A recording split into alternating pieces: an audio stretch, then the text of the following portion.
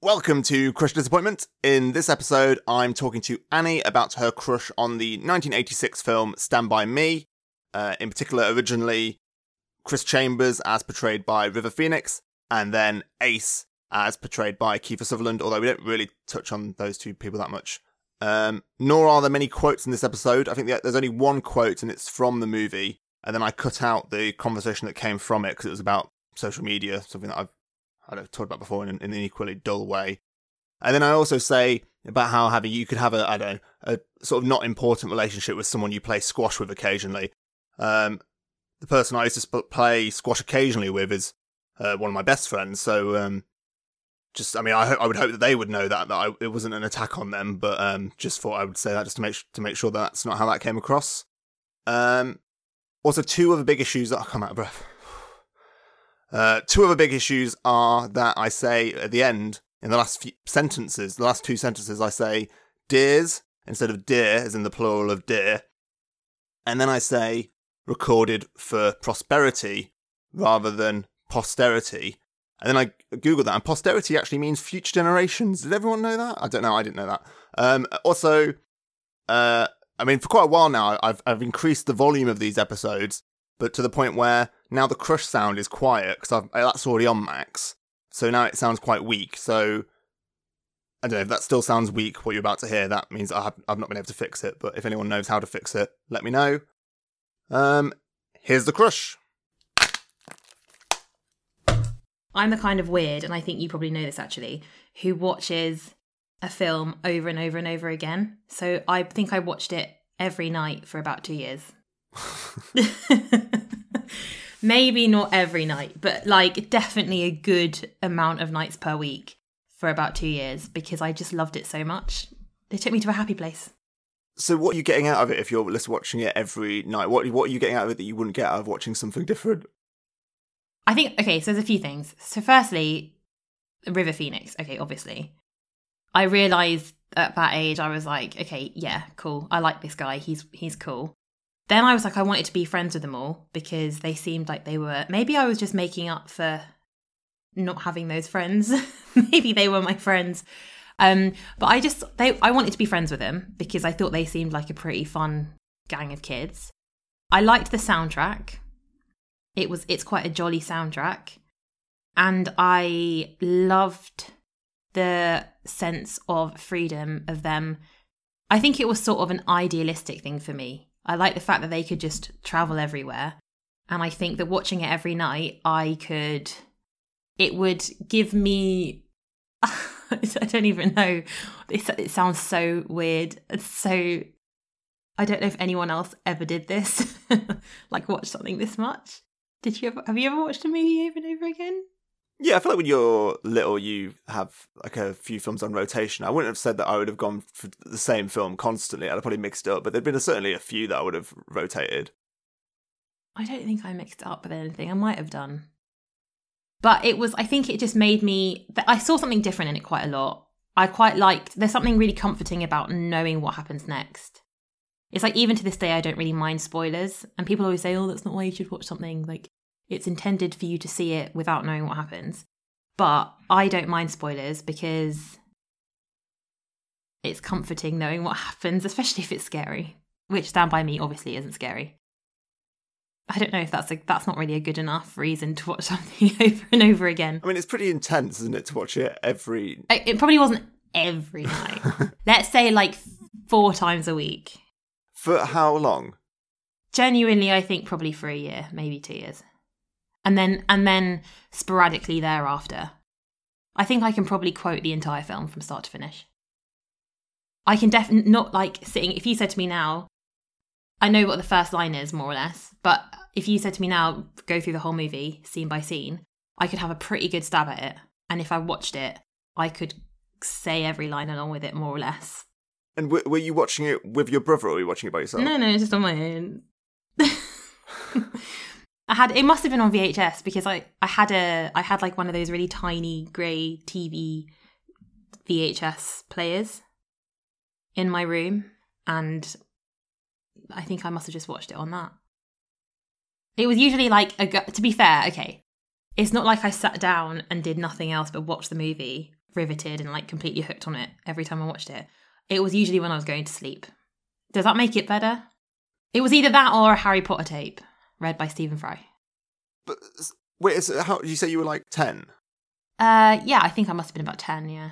So it's like a 15 certificate. Yeah, my brother was really irresponsible. He also gave me The Exorcist to watch. Okay.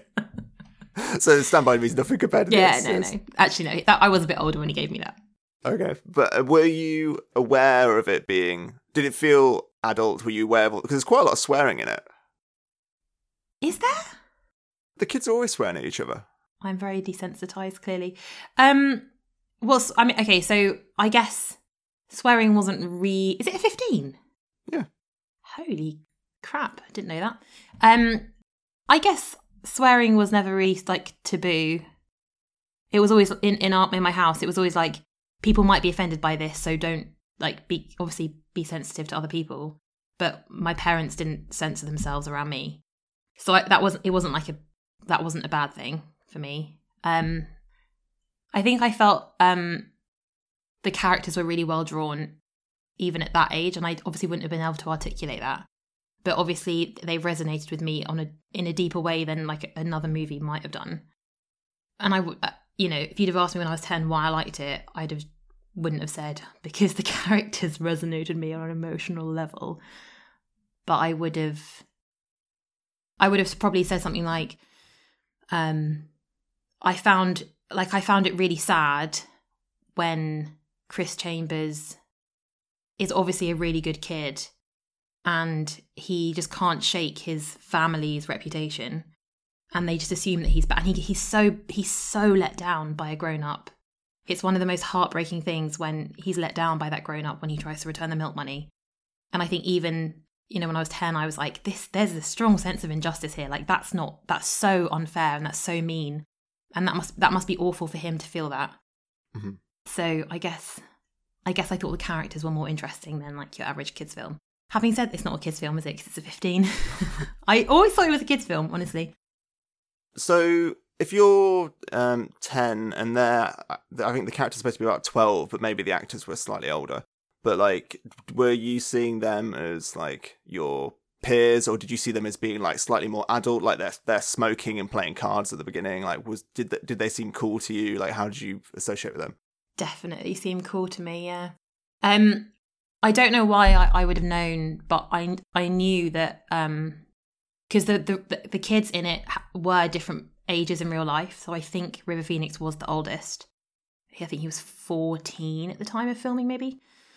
So it was always like that they did seem older to me.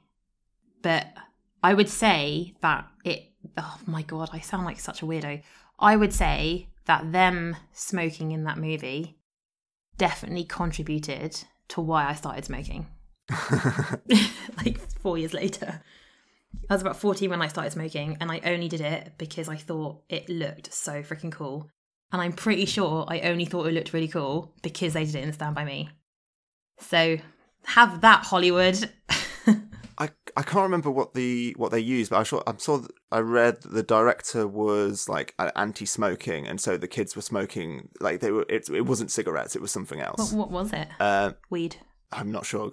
Just go straight to the hard stuff.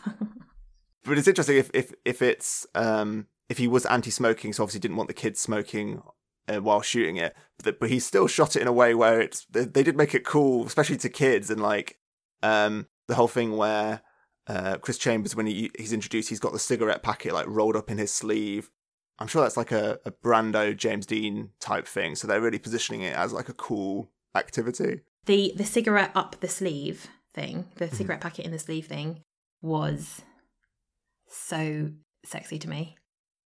Kiefer Sutherland as Ace. So I think as I got older, I fancied him a lot. I don't know what that says about me as a person because he's an absolute disgrace. But I didn't fancy his character, but I think it was the rolled up sleeves with like, yeah, the 50s look is good.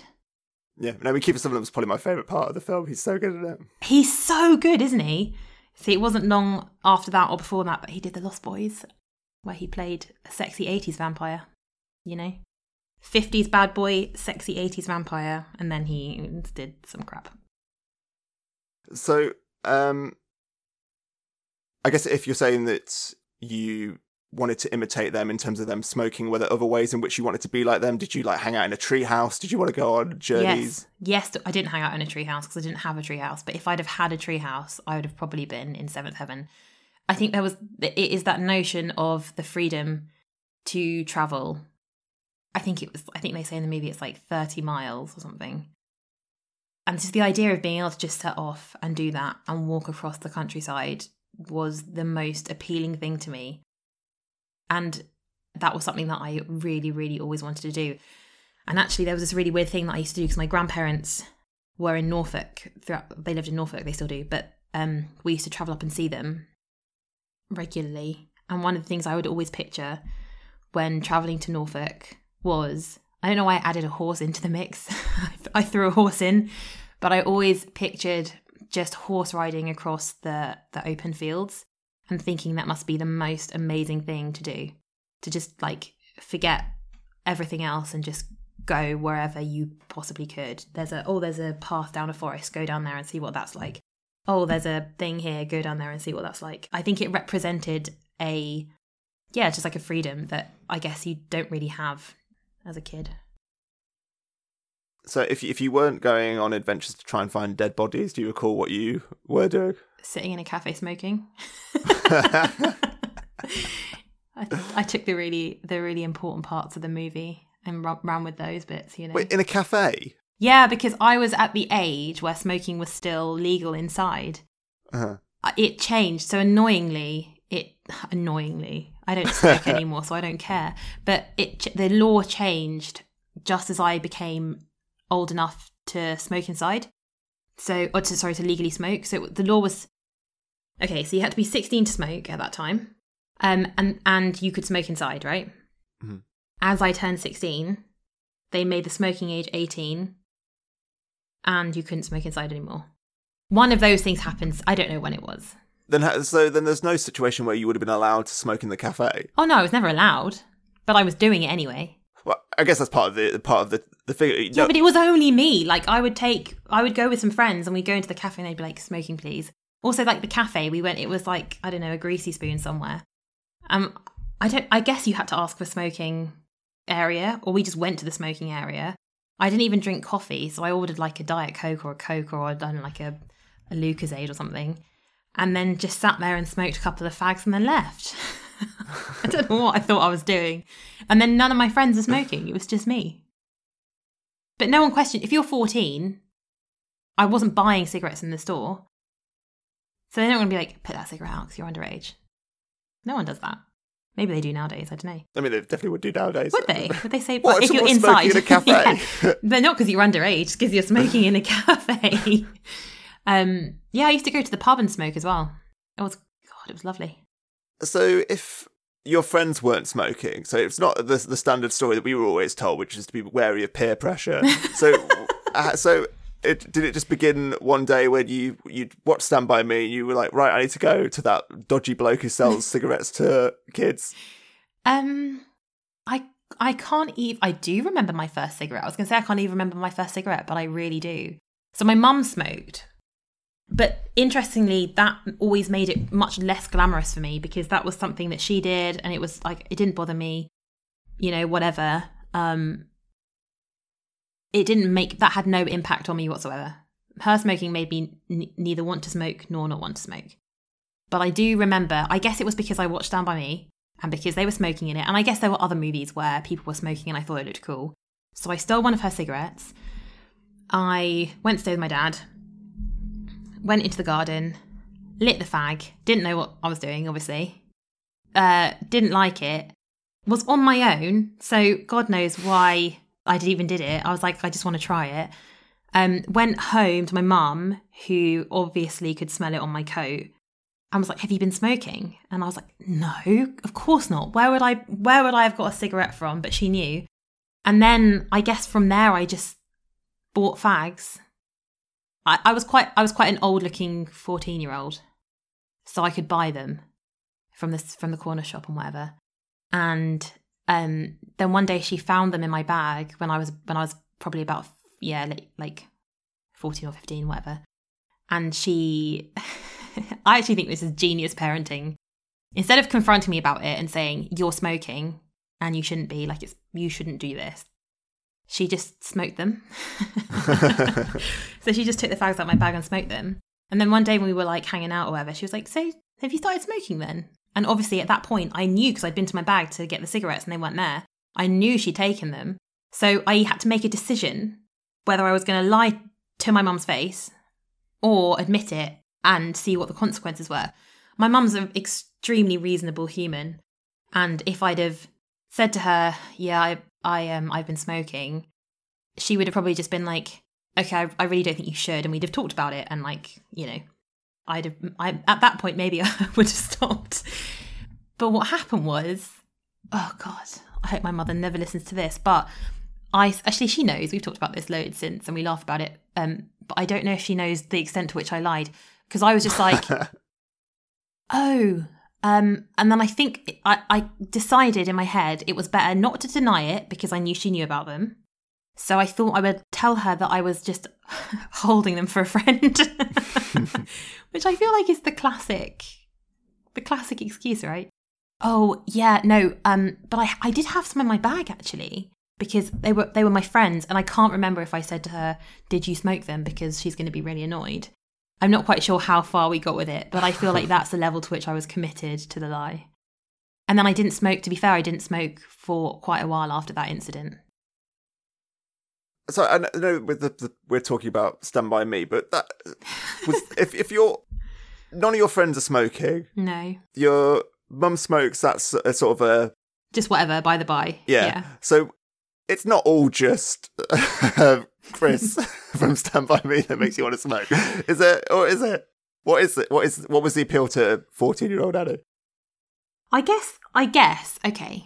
So Stand By Me obviously had this impact, right? So even if it didn't have a direct correlation, it would have planted a seed. So no, because actually they smoke in it, but not that much, right? Like they're smoking at the beginning, they smoke when they're camping, and then obviously Ace smokes quite a lot as well. Kiefer smokes a lot. But I would say that like them smoking isn't necessary. Oh, because he says he hawked them from his old man's dresser. Oh no, that was the gun and the bullets. Anyway, whatever. Told you I can say the quotes. Just in reference to the wrong things. I know, yeah. That's really embarrassing. But I guess also there was that sense of rebellion. And everyone sort of pushes things, right? And like rebels a bit. But I was so terrified of being in trouble and so scared of doing anything wrong. I think that was kind of the one thing that I knew that I could probably do and not be severely told off for, because I could do it fairly secretly and I wasn't hurting anyone else, you know?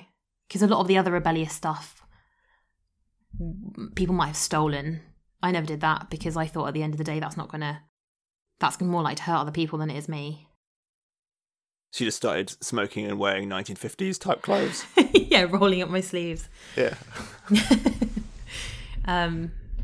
Yeah, I guess that was my rebellion, I suppose.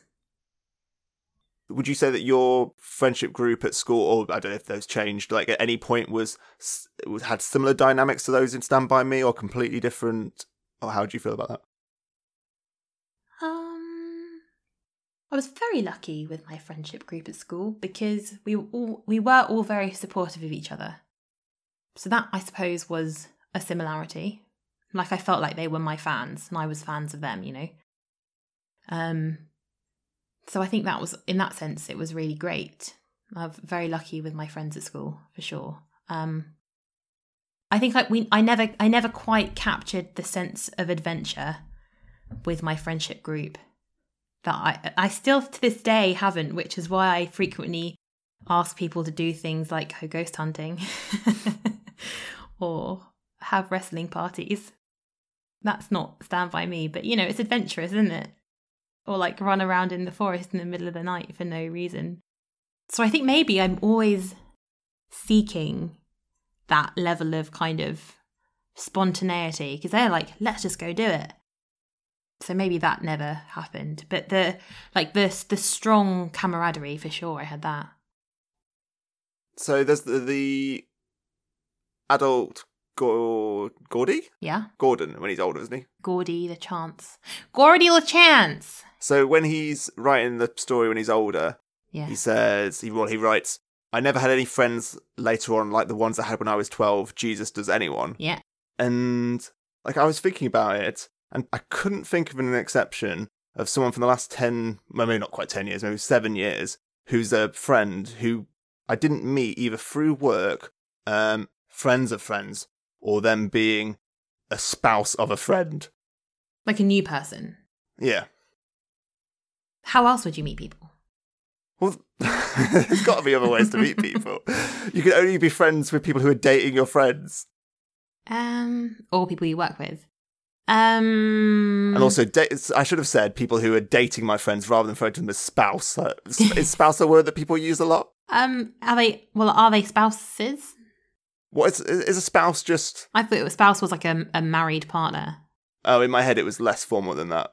I don't know. I'd be interested to know the definition of that. Spouse is a significant other in a marriage, civil union, or common law marriage. Yeah, I've completely messed that up. So do all your friends have spouses? No, very few of my friends have spouses. And it's only at the point that they get married that I realise that it's worth me becoming their friend, because then it's a bit of a commitment that they've taken. That's when you make the effort. Yeah, so I stand by my comment. I only make friends with my friends' spouses. The wedding is the audition for them to be your friends. Yeah, because it's like my friend has put in the legwork of getting to know them over. And deemed I them trust okay. Yeah. Yeah. So it's sort of like now you've put in those few years maybe of work, so now I know you're worth my time. Have you ever had a situation where you've started to like one of the spouses more than the original friend? Because that might be awkward. That would be awkward, wouldn't it? Mm-hmm. I've definitely got spouse friends who I will stay friends with if they broke up. I'm trying to think of a good word for spouse friends that's like frouses, sprens. But also it's yeah, but then would it be okay for you to stay friends with your frouses if you're friends and they broke up? Don't know. I'm rolling with frouses, by the way. You haven't made any comment on my invention, but I'm rolling with it. I felt like it wasn't worth I commenting noticed. upon. Maybe that's why I'm rolling with it. Yeah, what would happen if you I guess it would depend on the nature of the breakup, wouldn't it? Yeah, I don't think there's a uniform rule equally between the different friend spouses, because you make them fight to the death. You pitch them against each other in a Hunger Games style game in which the winner stays your friend. Exactly. But that feels like not a great way. Not the death match. Obviously, that's not great. But the way of having your friendships based on, because work, I feel like, is a shit way to do that, because then it just can create issues, and then also I don't think that creates issues. No. Why, if you like start dating someone at work, maybe, but why be friends with someone? Why is that creating issues? I mean, this is going to sound very robotic, but is it not the point where even with your friends, you get pissed off with them, and it's just like then you got to bring that energy to work? It's just, that's on you, mate. I'm not saying like not be friendly with people at work or be friends, but maybe for them to be your only new friends. Maybe that's the issue that I've got with it. Is weird. So you want to go out and meet new friends? Is what you're saying? I mean, I've been speed dating. Speed dating, that's romantic friends, though, isn't it? Yeah, but most of them aren't. Friends. What do you got, friends? Very good. He's getting on the word train. Yeah, but most of them aren't romantic, because inevitably you're not going to have a connection with like 20 people, are you? A romantic connection. But from that you might meet people who are really cool, and you might want to be friends with them. It just feels a bit insincere to go in without the intention of any romance. I feel like if you go in and you're looking for romance and you find friendship, that's fair enough. But to be looking for friendship under the sort of subterfuge of no, it's not that you're looking for friendship. It's that you end up with friendship because the frisson isn't there. Yeah, but I wouldn't be going to for me as an individual, I wouldn't be going to these things looking for romance. I see. Oh, I see what you mean. Yeah. So it would be deceitful of you to even be there in the first place, of course. Yeah. Yeah. No, you're right. Which isn't the foundation of a strong friendship, deceit. You're right. That would not work. I feel like that was because I came out of that with absolutely no romantic potential whatsoever. But I came out of it thinking these were really interesting people, especially the guy who said, I love numbers. I thought, we probably wouldn't work. Numbers are my least favourite form of... In what context did you say that? He sat down and he said, hello, I'm Jeremy. He ran, I think he was an estate agent maybe, or like did something with housing. And he said, I just really love numbers. It's a numbers game and I just really love it. So I wasn't interested, unfortunately. Poor Jeremy. Poor Jeremy. But he was very interesting to talk to, undoubtedly. And have you remained friends with Jeremy? I have not remained friends with Jeremy. Well, then why would you bring it up? Okay, so because lots of things went through my head. Okay, so firstly, yes, I'm trying to think how I've met my friends over the last 10 years also. And without an institution, it's very hard. I concur. But also, friends are really hard work. And I don't mean that in a mean way, but I mean that in like if you have a wide circle of friends, it's exhausting trying to give your friends what they deserve in terms of time and commitment to the friendship. Sometimes I feel like I'm failing as a friend. So I don't want more friends because I already struggle to be a good friend to the friends I have. Do you feel like that? No, I give every one of my friends the exact amount of time they require. Zero time. But I guess there's different levels of it, isn't there? There's like that one friend who you meet up semi-regularly and you don't know, you play squash and you really get on playing squash, but you've got nothing else in common. That's true. But then what happens if you have a friend who wants loads from you, but you don't? But also, okay, so what happens if you have a friend who really takes a lot, but never really gives? Get rid. No, because that's harsh. There's no reciprocity. Yeah. Well, there's minimal reciprocity. That's another one. Actually, the only reason why I said it is because I only recently learned how to say it, and that's why I wanted to force it into conversation. Yeah, that was sneaky. But I guess how else would you meet people? I think you and I have slightly different approaches to other humans in the public sphere. This sounds like a sugar-coated insult. It's not. It's really not. It's not. I think you're more normal in that I think you're more normal. I think I'm possibly a bit more abnormal and probably significantly more irritating to everybody else. End of sentence. There's nothing wrong. There's nothing wrong with that sentence at all. That I'm significantly irritating to everyone else. Yeah. And abnormal. Yeah. Okay. Yeah. Cool. I mean, that is. I would say that's a pretty fair summary. But in the sense that I'm going to elaborate for the aforementioned reasons. I mean, there's no need, but if you must, I shall. I will walk into a room and fairly quickly make a fool of myself and establish myself as somebody who will probably want to talk to everybody just because I like to talk and I like to meet people and I like to hear lots of different things. But I do think that's probably very irritating for everybody else.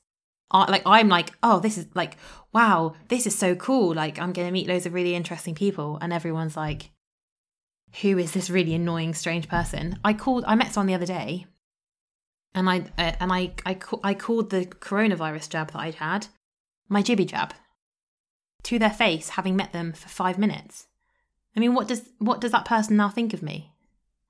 I actually told them I'd been microchipped. And then I had to qualify that. And to do so, I said, I've had a jibby jab. Oh my God. Yeah, no, that friendship's done, isn't it? I would disagree with your analysis, though. I would say, like, I remember being in a group with you and you being affable And like it sort of it makes it easier for me as someone who won't initiate. As soon as someone initiates, I feel like I can be quite comfortable. So but you're it's nice saying that you were happy that I spoke at you? Yes. Okay, great. Woohoo. And then it got very wearing very quickly, no doubt. Oh, I mean, yeah, within the next 5 minutes. But I would say it as a, I don't know, obviously people are different, but I would say as on the whole, I don't think that's a characteristic that people don't like. I think people genuinely like people who come and talk to them. Like when they say they had the jibby jab? Yeah, no one would like that. I guess I don't know if this is the opposite to you being good at speaking to new people, but I had, so again, through a friend's spouse, it was a friend's girlfriend's birthday. I remember chatting to one of her friends for like a significant period. Say that again. A friend's girlfriend's birthday, and you were chatting to the friend's girlfriend. The friend's girlfriend's friend. The friend's girlfriend's friend, sure. So yeah. Then got on really well, and then there was another event a few months later. I was like, it actually felt like this could be like a friendship. And then it was at a restauranty place, and she came over. And I thought she was coming in for like a kiss on the cheek, which I'm never good at. I never quite get these things right. Yeah. And then she sort of, so I'm sitting down and she puts her head to the side of my head. And then, so I turn my face towards her. Oh my God. And then I realise that she's just showing me the menu.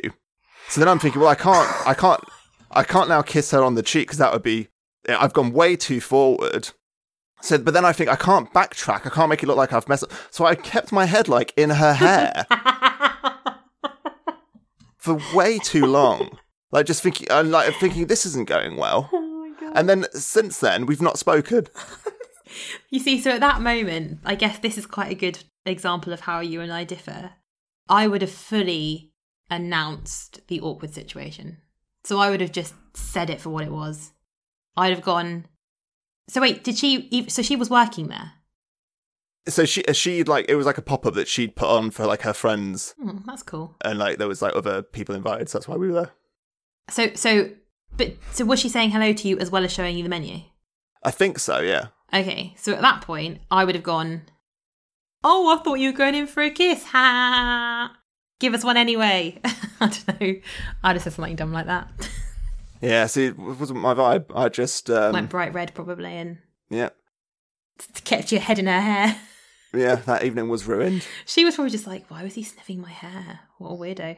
But I mean, then also, I mean, that's not, from her perspective, that's not a nice way to start the day that you've started your taverna. I mean, that's not fun. So it would have been better to have said something. Yeah, but you weren't a complete stranger, so she knew you. I always find that so kind of interestingly with that about meeting people, and that could have been the start of a friendship which you killed dead by sniffing her hair. I didn't sniff her hair. I know, but that's what it probably looked like. I heard the story. But one of the things that I think that I'm convinced that when I've met somebody once before, that they're not going to know who I am when they see me again. So the thing that I find most awkward, and interestingly, so I said, I'd have made light about that interaction. I can't do that if I see somebody in real life for the second time, having met them at a friend's house or whatever. I just pretend like I don't know who they are, because I go, well, they're not going to know who I am, and if I speak to them, they're going to go, who the hell are you? Why are you talking to me? I obviously remember them, but they're not going to remember me. Yep. So that's an awkward situation that I cannot get out of frequently. Although I the other day somebody recognised me in the street, and it was really sweet because she sort of stopped me and said, "Oh my God, Annie." And it was someone I haven't seen since 2016, who I met maybe 4 times. And I was like, oh, that's so nice. And then I was like, I know what their name is. But then I was like, what if it's not that? And you know, when you have that self-doubt creeping in. And then so then you just don't say the name. And then you're like, maybe they thought that I'd forgotten them, but I knew who they were. Oh my God, it was awful. But also really nice. So you said that you watched the film regularly for certainly a year period, and then sporadically since then. In these sporadic times, how has your relationship with the film changed, especially as you've gotten closer to being the age of the adult writer rather than the children? Oh gosh. I think it has such a strong nostalgic significance to me that now it is just pure love for taking me back to that feeling that I had when I watched it when I was a kid. So it was on, they played it at the BFI, and my mum knows how much I love the film and booked tickets and took me, and I think I cried throughout most of it because I was just so happy to be there. And I'd never seen it on the big screen either, so I was like very emotional. Okay, I didn't cry the whole way through the film, but there were some like very, poignant moments. Like the beginning, when he sees that Chris is dead. I think that's obviously not, it's sad and stuff. And also like at the end when he disappears, so emotional. Yeah, so I think I just was like, I think I had a smile on it was happy tears. Like I had a smile on my face the whole way through. So I don't think that I've got anything insightful to say about that really, except for the fact that it just makes me feel really happy for the good memories that it holds. It's definitely, it's my happy film. If I feel really shit, I know that I can always watch Stand By Me and it will make me feel better. But if you were, I know you said happy tears, but like crying, right? That's like an intense response. Is it, or am I just a loser? or is that a common response you have to any film? That is. So I try really hard not to cry at movies. I have a really, really weird thing about crying at movies. I can't do it. I hate it. I will do anything in my power to not cry at movies. So most recently, the last movie that I saw at the cinema actually was Little Women in 2020, because obviously, coronavirus. And that's obviously a really emotional movie. And they did it very well, I thought. And I just, oh my God, it was awful. I don't know what's worse, crying or holding back tears. Have you ever tried to hold back tears in the cinema? No, I feel like crying in the cinema is... This might sound oxymoronic, contradictory to say, but like I think it's blissful and like joyful to be like to weep in the cinema. I mean, I wish I felt like that about it because I can fully see how that could be the case. But for me, I feel like it will open a floodgate, and I can't just weep. If I start crying, like I'll cry, but then what happens is because it's kind of a cathartic relief, isn't it? When you do sort of have that physical and emotional response. But what I do instead is I hold it in. So it usually comes out like in some sort of horrible sound that is so much worse than if I'd have just sort of silently wept. I end up sort of like streaming from my eyeballs and then sort of going and spluttering and coughing and shaking and all sorts of dumb things because I'm just too weird about actually crying in the cinema. Or like sitting at home. If I'm with someone else, I can't cry basically at a film. But Stand By Me at the cinema, I hid that. Thankfully, when I wear glasses when I watch things. So I made that sound like it was a really big thing that I cried at Stand By Me. I did, but it was very private. My mum sitting next to me was kind of looking at me like seeing how much I was enjoying it, and I was trying so hard not to show her that I was crying. I don't know what it is. It's weird, isn't it? So you mentioned not wanting to cry in front of people and also your mum. So is it a sense of it? Is it the thing of having them see you cry, or is it the act in of itself is enough that it makes you not want to do it? I don't really know. I don't know. I think I cry when I'm on my own at movies. So I guess it must be in front of other people. I guess I've never thought about this, Matt. You're making me reach into some really, inner places. I guess what it is, sort of in a very simple manner, is that I, on the whole, am I wouldn't say I'm a private person because like I'm quite happy to talk about, silly things that I've done or like my failures or my, my joys or whatever, and my sadnesses. I'm quite happy to say I felt really sad the other day.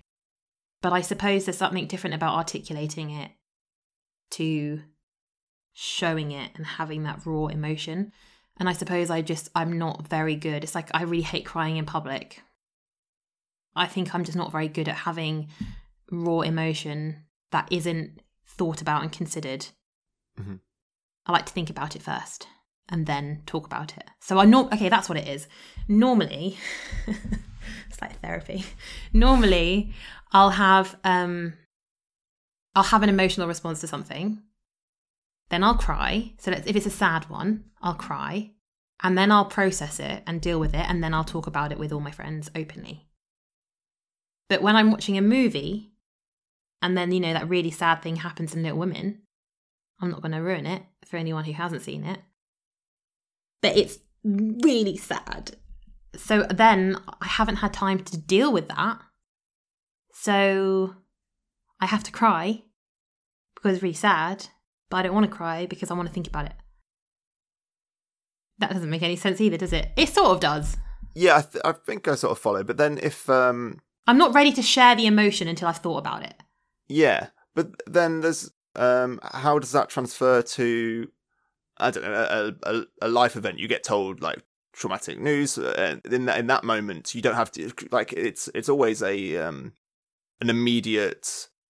physical response. Like it's very rare that you have the time to analyze that sort of heavy, like those larger emotions, to put them into perspective, I guess. I've got quite a good steely exterior. Well, no, I don't know, but I've got quite a good. I can have a good game face. Okay, so what I'm going to liken it to, I don't know if you've ever been in this situation, but you're out and you're quite drunk. And then suddenly you realise, because, I don't know, your friend's not very well, or you realise you have to get home, or whatever it might be, and you sober up immediately. There's a thing that, so like, I remember the first time it happened, it was, I don't know, a party at school, I think. It was definitely when I was at school, and I was at a party and I was quite drunk. And then a friend of mine was vomiting because she'd drunk so much. And I realised that I had to look after her, which was fine, and I was more than happy to do it. But I also realised if I was going to do that, I'd need to be in a situation where I could do that well. So my brain just went snap into gear. And then it wasn't anything dramatic. She was like 15 and vomiting in the toilet. But it's that kind of the same sort of thing. So if I have to deal with a difficult situation in real life where my emotional response might be to cry, my brain kicks into gear first and I deal with what needs to be dealt with. Then I process the emotion. And then I talk about it. Does that make sense? Yeah, I think that makes sense. I can think of moments where, just when I have had bad news and I've been out with people, and I think I sort of go, right, that's going to the back of my mind. Exactly. I'm dealing with this now, and then I'll compartmentalize that and deal with that later. Yeah, that's exactly it. I could have just said that and it would have saved 5 minutes. You get bad news, you compartmentalize it, and then you deal with it later. Yes. But then I guess the distinction in that situation would be you're doing that because you've got something you need to do, whether that's to look after your friend or just because you're out and you don't want to make it a big deal for other people. If you're in the cinema and, was it Roger Ebert called cinema like an empathy machine? Like the part of it is to get a response from you. That's what it's supposed to be doing. And for you to try and suppress that. Fight that. What's the motivation in trying to fight that? I don't know. I don't like to be weak. I don't show weakness. But it is a very like sort of boys don't cry type thing. Like that's people talk about how like boys are taught to like hold that in. I think so I can pinpoint the crying and a movie thing back to when I was about 7 years old, and I watched Forrest Gump. And all I will say is that I was a very naive and timid and like really hated anyone being upset or in trouble. Like I felt that very deeply for whatever reason. And I watched Forrest Gump. And I couldn't really... There you go, that's probably another example of me watching inappropriate movies at an inappropriate age. And I remember feeling so upset because I can't articulate why, but I felt for him. I think I had this notion that people weren't being nice to him. And there seemed no reason for that. That seemed like a really... I was like, why isn't it just easier for him? Why aren't people nicer to him? Why aren't people helping him? So I remember I cried for about 2 hours, almost uncontrollably. And my mum came up and found me and she was like, what is wrong with you? And I was like, I just don't understand. And I haven't watched Forrest Gump to this day because it had such an impact on me. So I wonder if it's because of that, because maybe that had such a impact on me in terms of crying in movies. I don't know. It was a big moment. God damn you, Forrest Gump. God damn you. Honestly, like, if it's on TV now, I'm like, don't watch it. Can't do it. Change the channel. Change the channel! I panic. So it was your mum's response was like, it's a movie, why are you getting upset? No, she was obviously really nice and cuddled me and said, and we talked about it. We talked about it loads, and she was very, like, you know, supportive and sweet. So maybe that made it worse. Yeah. Maybe I just needed her to be like, pull yourself together instead of indulge me. No, she was very understanding and you know, she was like, let's talk about this. Like, this is important. You know, if you have this response, let's talk about why. I guess. I don't know. I think I've told this on the podcast before, and I hate when podcasts repeat their fucking anecdotes. Repeat it. Because I think it sort of applies. But so in 2011, I saw Pulpit Wireless Festival with my friends. It was like my favourite band, and had the best time ever. And it's like I feel like joyful, but also sort of sad and nostalgic thinking about it. And then a couple of years later, I went to see Pulp at the Royal Albert Hall, and I was by myself. And they then did, they sang the song Birds in Your Garden, which was my favourite Pulp song. And it was kind of like not a particularly big one, so I never thought I would hear them sing it or perform it. And then I basically just wept. Like, I couldn't stop crying. And it was a sense of, I don't even know the word to describe it, like how I was remembering being with my friends and the joy that we all had, and feeling like that was like slipping away from me because we'd all gone our separate ways at that point. Oh my God. And it felt like the end of an era, and it felt like I was suddenly by myself experiencing something that was so overwhelming, and it was like the music that I listened to during that period.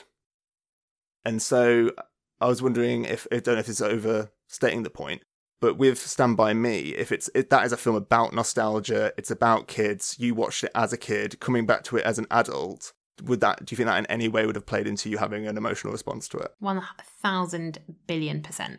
Absolutely. I think that's such a huge part of it, because those moments and the things that we see and the things that we experience are obviously associated with certain times in our life or events, or even just sort of like overarching. I would describe it as like not an aura, that's the wrong word, but like maybe an emotions palette, like a color palette of emotion, or like I don't know. So I would picture like Stand By Me and its impact on my childhood as quite a significant one, because I think it's really weird, but I do think it helped me as like when I was sort of at that age grow up a little bit, but not grow up in the sense that I lost my childhood because of Stand By Me.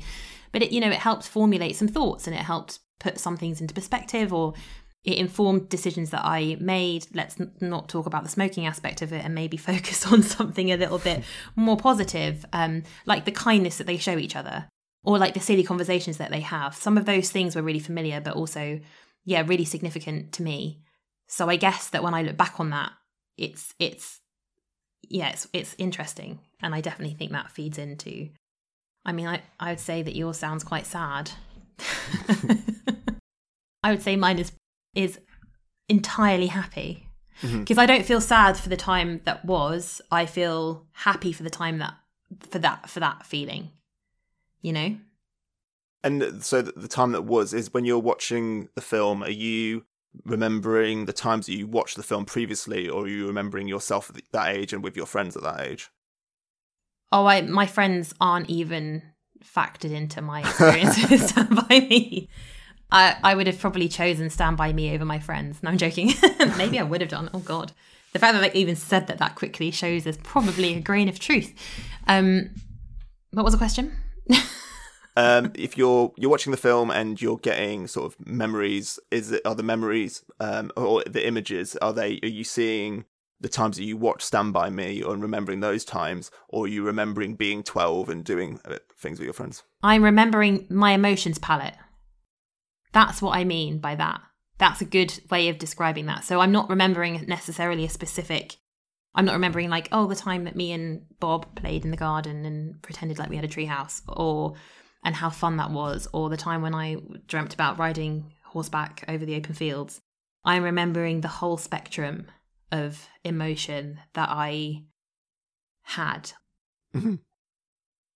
So when I think about watching Stand By Me as a kid, I associate it very strongly with shades of blue. Now, I know that normally shades of blue is a very bad thing, or like, you know, Picasso's blue period. He wasn't very happy at that time. Maybe I'm wrong about that, but that's what I always thought. But for me, that was a really good thing. This isn't helping at all, is it? I mean, I don't visualize things in colors, so that's why I'm confused to how that works. Oh, But I understand that that's a if you're visualizing things in colors, I imagine that's difficult to articulate because you're seeing it through feelings, not words. Yeah, I think that's what it is. I'm seeing the whole thing. My emotions palette. But every time I say that, you frown. Can you define it for me? What is an emotions palette? So, like a colour palette. Yeah. But emotions. So the thing that the artist holds in their hand with the hole in it, that's got all the colours on it. Yes, except I'm thinking of it more, instead of it being a physical thing, I'm thinking it more of like a descriptive thing. So you would say, or like a tonal palette. So you might say the colour palette of a movie is very grey because that represents the day-to-day boring nature of the protagonist's life, right? And that's part of it. So it's the emotions palette. So you're experiencing all the emotions simultaneously that you experienced throughout that whole year during watching the film? No. Oh, sort of. I guess so, yeah. Maybe not all of them simultaneously, but it's like all of them sort of bundled into a package. And that package is kind of shades of blue in itself. And then that is like lying in a bath of that. It's like lying in a bath of shades of blue. And I mean, maybe I associate blue with it because the colour has kind of a weird blue sort of watercolour look on it. It's not watercolour, but it's like a pale blue. Part of the poster is pale blue, basically. I wonder if that's why I associate blue with it, but it's kind of more than that. Anyway, it's like lying in a bath of all the emotions that I felt when I was watching Stand By Me over that whole kind of 2-year period ongoing. Has that helped? I think so. But in comparison to my anecdote about Pulp and yours with Stand By Me, you said that mine sounded sad and yours sounded happy. To me, that to experience all those emotions at once would be overwhelming. Like I feel like a pain in my chest when I get nostalgic. Really? Yeah. A bad pain? Yeah. Even with happy memories and happy nostalgia? Yeah. Because you want that time again? Yeah. Does that only happen when you have when those things have come to an end? So, for example, like you went to this particular area for a holiday every year in Scotland, and then that stopped when you were 14. And when you think back on that, you think about the fact that was cut off when you were 14. Yeah, probably that, and then a more intense version of that would then be going to Scotland and feeling like wanting to replicate maybe that experience, or realizing that it had changed and it was different, and the feeling that I was trying to grasp is no longer possible. So I would say the reason that I didn't have that with Stand By Me is because I never stopped watching it. So I changed as I carried on watching it. So the experience never ended. It just morphed into something different, which is more distant. And I now watch the film maybe once a year. So I guess I never, but basically it was, okay, here you go. It was escapism for me. It was the ultimate escapism. So when I was feeling miserable about school, or when I was feeling I don't know, whatever else burdens the brain of a 10-year-old, I would watch Stand By Me and it would take me away from everything. That makes it sound like I had a very difficult childhood. I really didn't. But 10-year-olds have, thoughts and sadnesses, and you're starting to experience some of that stuff, and you're starting to be exposed to the nastier sides of the world at that age. And Stand By Me was like, yeah, my escapism. I could put that on and I would be there with them for all the for all the good bits and the camaraderie, and I told you they were my friends. So I think that sense of nostalgia for me isn't painful or doesn't have that reaction to me, because I'm really thankful for it, and I know that I won't ever try. I will never be able to replicate what it meant to me when I was 10, but I don't need to, and I don't want to even, because that had its significance then. And so like at that point in my life, it was a very big significant blob of escapism. And then imagine you take the paintbrush and drag it out and the line gets thinner and thinner and thinner. And that's where I am now. And that doesn't sound sad to you, what you just described with a paintbrush with the line getting thinner and thinner and thinner? No. Because it's bright pink. It's not. It's got no colour, the paintbrush, because it's not associated with the same colour as my bath. Okay. So I'm not drunk. When you got into the bath when you were a late teenager, was it the same colour blue as it is now? Or No.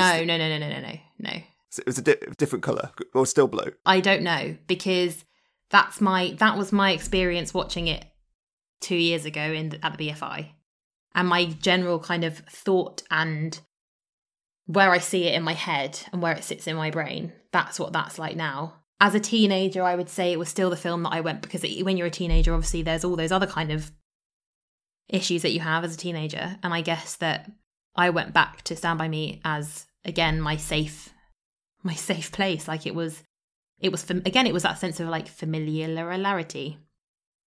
Wow, I'm not going to say it again. Familiarity.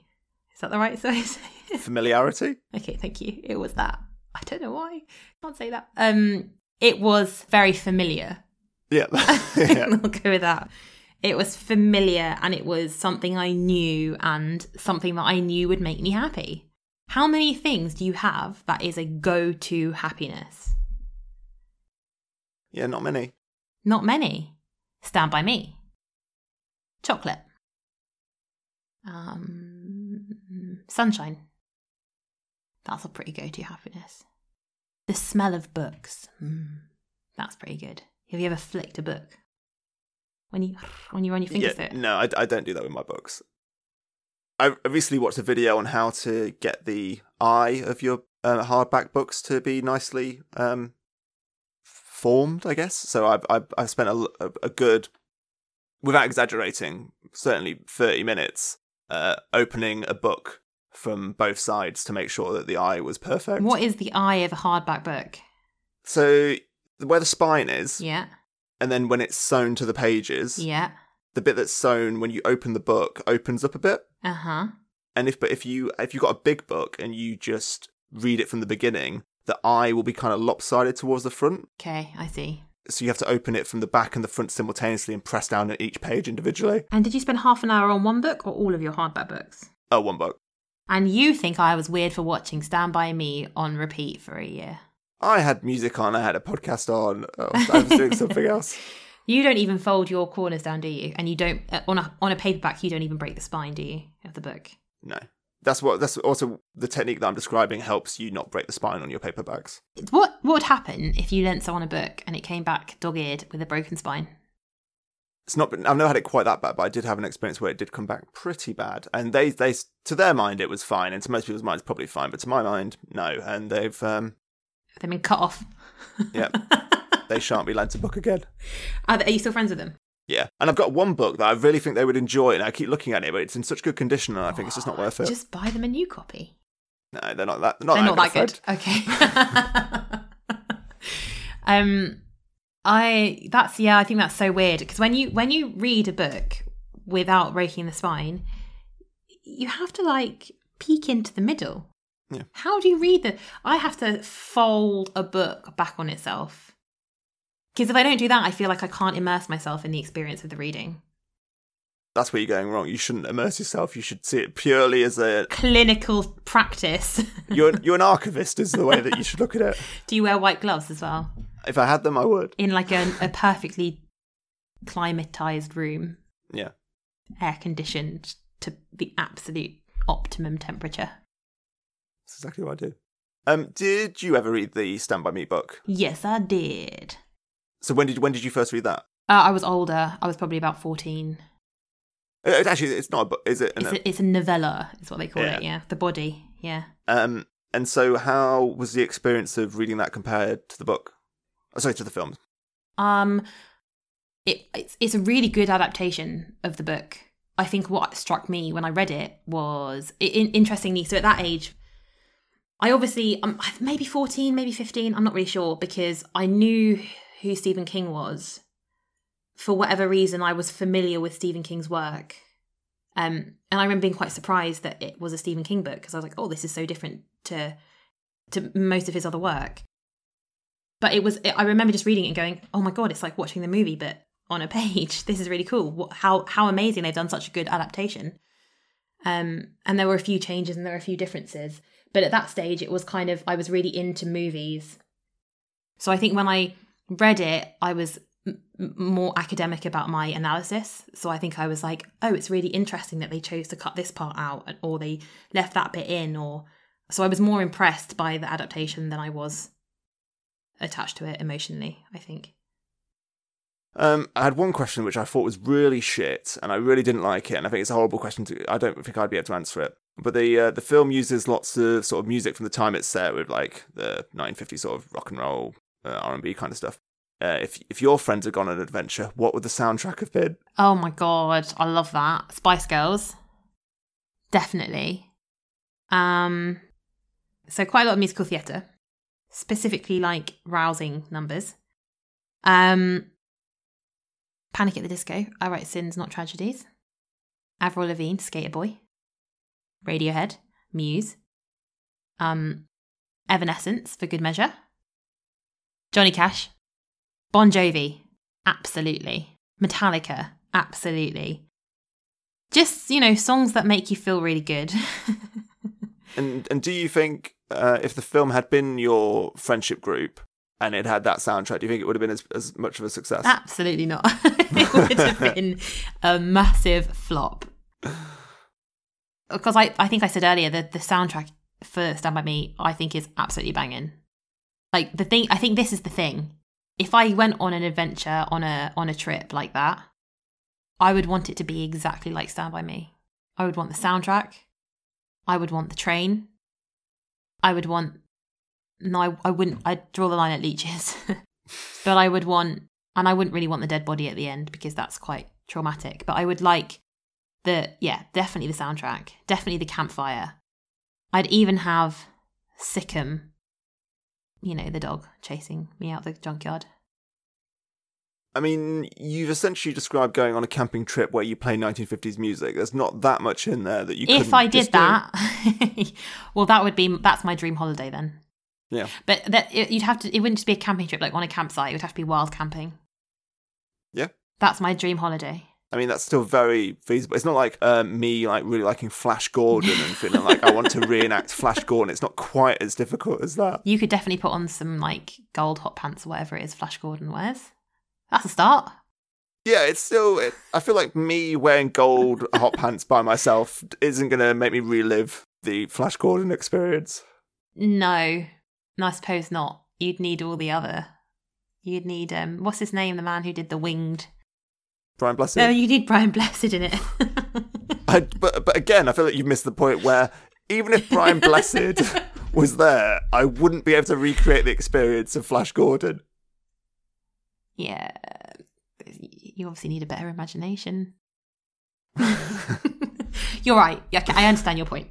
Yes. You say that I need a better imagination. You can't even imagine going on a camping trip where you listen to 1950s music. No, I can, but that would be lame. I want to go free camping and, just sort of walk through sort of knowing where you're going and just sort of seeing what happens. That moment when he wakes up the next day when they've been camping in the woods and he's on the train track and he sees a deer and he doesn't tell anyone about it. I just think that's so beautiful. I like that. Again, I've seen loads of deer. All right. Don't know if you don't get them in Norfolk. I get them in my little backyard in London. I don't, obviously. I don't even get anything in here, actually. No nature. The odd bumblebee. Yes, I've seen deer in Norfolk regularly. And do you tell people about it when you see them? Yeah, usually because I'm so excited. No, sometimes I don't. Sometimes I have a moment with the deer. Yeah. But when you've had one moment with a deer. I don't know, I did drive through the Norfolk countryside the other day, and it was sunset. It was like it was a beautiful sunny day, and it was the golden hour. And it's this particular road that I absolutely love driving down because it's really long, quite windy, but also like wide enough that it's not scary if you meet another car, which is crucial in the countryside. And I don't mean scary because it's just you and the other car. I mean scary because they drive really fast, and sometimes there's not enough space for them to get past. But it was genuinely one of the most beautiful moments I've had in a really long time, and I felt quite emotional, and I did cry, but I was on my own, so I actually did cry. I didn't bottle it in. It was just stunning, but what you do is, so actually why didn't he tell them about the deer? I've never understood that. Actually, now he's talking about it. That was like he said, I didn't tell anyone about the deer, but why? He says that like it was significant that he didn't tell anyone. Because it was a moment of beauty that just for him. Sounds good. I wanted to bottle the beauty and share it with everybody. Which is why I tell people. But obviously when you tell them, when you break that story down into its parts, I drove along the road and it was really pretty. It's not a very good story really, is it? No, but yet you felt it was worth having it recorded for prosperity. I felt like you needed to know about it. Yeah. Absolutely. I think that might be the note we end on. A really great story. Well, thank you so much for your time. My absolute pleasure.